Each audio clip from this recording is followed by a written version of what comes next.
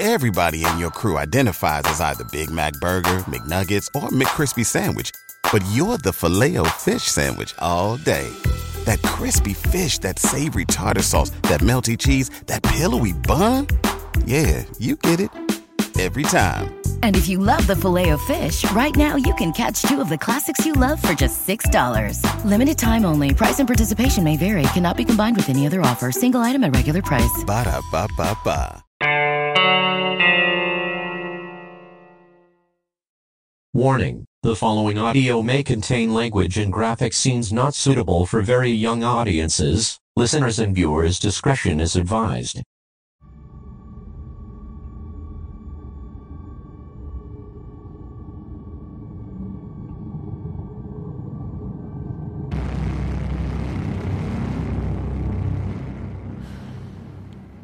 Hello guys, welcome sa very first bonus episode for this season sa Kwento at Takutan Podcast. My name is John and babasahin ko muna ang Facebook message sa atin from Lux DC. Ito ang sabi niya. Hello Sir John, I've been listening for the past month or so. Fanatic kasi talaga ako ng mga podcast, namely yung No Sleep Podcast, Scarecast, to name a few. Very refreshing ang makakam across ng podcast in Filipino and that you're reading stories out of true Philippine ghost stories. Bata pa lamang kasi ako anything related sa horror, favorite ko na. Anyhow, please keep up the good work. Kayo po ang pinapakinggan ko habang nag-work ako. It helps me not fall asleep at some of the stories kasi is nai-imagine ko vividly. So thank you Lux DC sa pag-e-effort mo na mag-send ng Facebook message sa atin. So actually tonight's story is also came from Facebook. Pinadala sa atin ng isang nagpapatago sa pangalang Rio. Ito. Ang title po ng pinadalang story niya is Katok. Ito yung sabi niya. Hi po, itago nyo na lang po ako sa pangalang Rio. Actually po, I've been a listener to your podcast on Spotify just this January 2019. Pero gustong gusto ko po talaga ang mga stories nyo. Mahilig din ako sa mga YouTube videos about ghost huntings and haunted places exploration. Ewan ko ba, ever since nung bata ako, attracted talaga ako sa mga mysterious and creepy things. Though matatakotin talaga ako. Ang weird no? Matatakotin pero mahilig sa mga nakakatakot. Anyway, medyo madami-dami rin po akong ghost experiences simula nung bata ako na gusto kong i-share po sa inyo. And hopefully, magustuhan din po siya ng listeners nyo. So, ito po yung isa sa mga pinaka-recent experiences ko. September 2017 nang ma-reassign ako na humawak ng bagong project sa trabaho ko dito sa Laguna. Bagong mo lang siya dito since I was newly reassigned.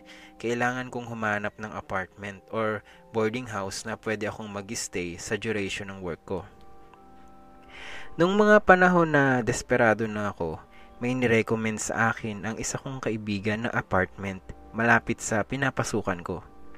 I visited the house and I fell in love with it. Nasa 3rd floor siya at medyo vintage ang dating. Wooden na nara yung floor. Cute yung design ng house and meron siyang 2 kwarto. Upon inquiring, nalaman ko na bed space pala siya. Desperado na ako na makahanap ng lilipatan. And para sa akin, win-win naman ang sitwasyon. Mura, comfortable, maganda at malapit lang sa pinapasukan ko ang bahay kaya kaagad na akong lumipat. 2 lang kami sa kwarto ng kasama kong babae. Madalas ako lang mag-isa sa kwarto since night shift ang pasok niya sa ospital at ako naman ay day shift sa office. So, gabi mag-isa lang ako sa kwarto. By weekends, wala din siya sa bahay since nandoon siya sa boyfriend niya. Halos wala ding tao sa kabilang kwarto dahil kagaya ni ate na kasama ko sa kwarto, night shift din ang mga pasok nila at wala din sila pag weekends. In short, solo ko ang bahay most of the time. Nung una akong lumipat dito sa Laguna, nanibago talaga ako. Pagdating ng 8 p.m., sobrang tahimik na dito sa village. Niwala kang makikitang mga tao na pagala-gala sa daan. Nakakabingi ang katahimikan. Di katulad sa amin sa Maynila na kahit alas 12 ng gabi ay may mga naglalaro pa ng basketball sa barangay court. Though mas gusto ko siya kasi at least makakapagpahinga ka ng maaga, pero ewan ko, iba yung pakiramdam ko pag sobrang tahimik sa apartment. Minsan, nararamdaman ko lalo na kapag mag-isa lang ako sa gabi na may nakatingin sa akin. Nagmamasid. Paranoid na kung paranoid, pero iba talaga yung feeling na parang may kasama ka na di mo nakikita. Isa sa pinaka natatakot ako ay yung lumang full body mirror na nasa tapat ng pintuan ng bedroom namin. Yung tipong pagbukas mo ng pinto ng bedroom, yung full body size mirror kaagad yung bubungad sa'yo, tapos ire-reflect ka niya at makikita mo kung ano yung nasa likod mo. Ang creepy lang. Never akong naging comfortable sa mirror na yun. Sabi nila sa feng shui, masama daw yun. Bad luck daw ang mirror sa tapat ng pintuan. Pero di naman ako naniniwala sa feng shui eh. Kaya I brush off the thought. Then, nung first week ko, hindi ako nakakatulog ng maayos. Laging nakakatakot yung panaginip ko. If not multo, aswang, or whatever. Madalas pa akong magkasakit. Minsan, hirap akong huminga na parang may sumasakal sa akin. Pero yung nagtulak talaga sa akin na maniwala is yung nangyari sa akin one night. October 2018, mag-aalas 12 na ng gabi at gising pa ako. Kachat ko yung mga friends ko sa isang social media app nang bigla akong nakarinig ng katok sa door. 3 mabagal na katok. Inisip ko na lang na si ate yun, kaya sinabi ko, "Ate, ikaw ba yan?" Pero wala akong na-receive na sagot. Nawirduhan ako kaya hindi ko na pinansin, pero maya-maya narinig ko na naman yung 3 mababagal na katok. Nainis na ako kasi baka mamaya yung mga nasa kabilang kwarto lang yun at pinagtitripan lang ako. Pero bigla kong naalala na may shift nga pala sila ng gabing yun. Kinabahan ako. Napasok kaya ang bahay? Napaisip ako. Hindi ko binuksan ang pinto at dinobulak ko. Nag-earphone na lang ako para di ko marinig yung katok. After that night, naging madalas na yung pagkatok sa kwarto namin tuwing mag-aalas 12 at mostly kung mag-isa lang ako. Akala ko, kapag ini-ignore ko yung katok, titigilan na ako. Pero, mas lumala pa yung nangyari. It was November 2, 2018 and kakauwi ko lang ng apartment from Manila since may pasok na ako ng Monday.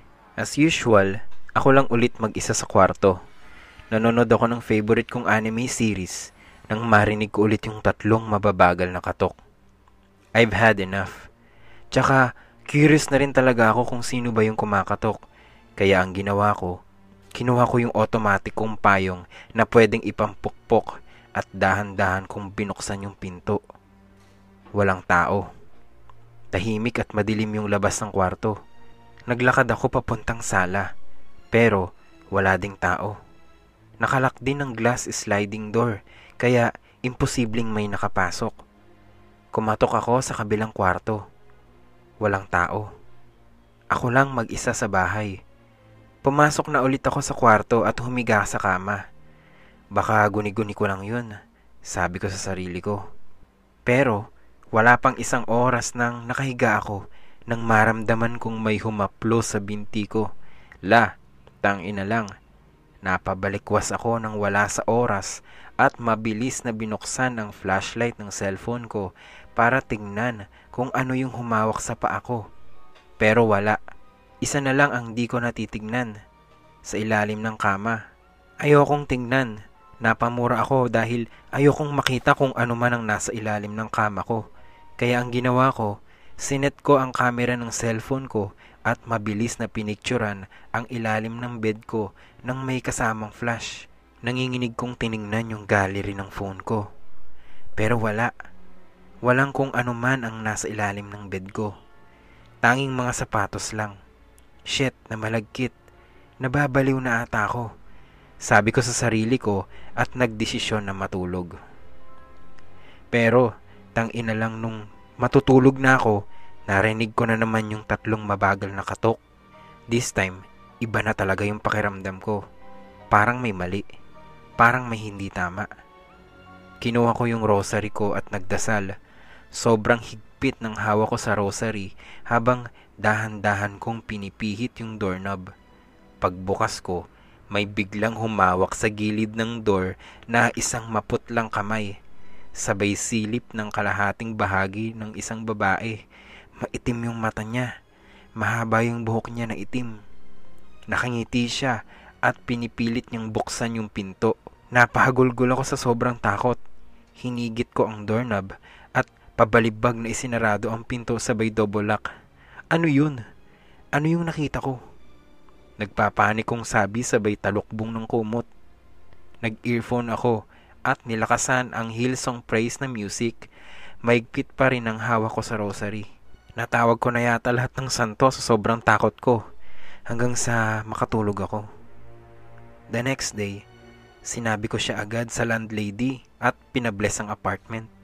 Sa ngayon, thankfully, hindi ko na naririnig yung katok ng babae. Lumipat na rin ako ng bed simula nang umalis yung isa kong kasama sa kwarto. Pero, nung may lumipat na bagong titira, nakwento niya sa akin na hindi siya makatulog ng maayos. Naitanong din niya sa akin kung may naririnig ba akong kumakatok paggabi. Ang sabi ko na lang sa kanya, wag na wag mong bubuksan yung pinto pag hating gabi, lalo na pag nakarinig ka ng 3 katok.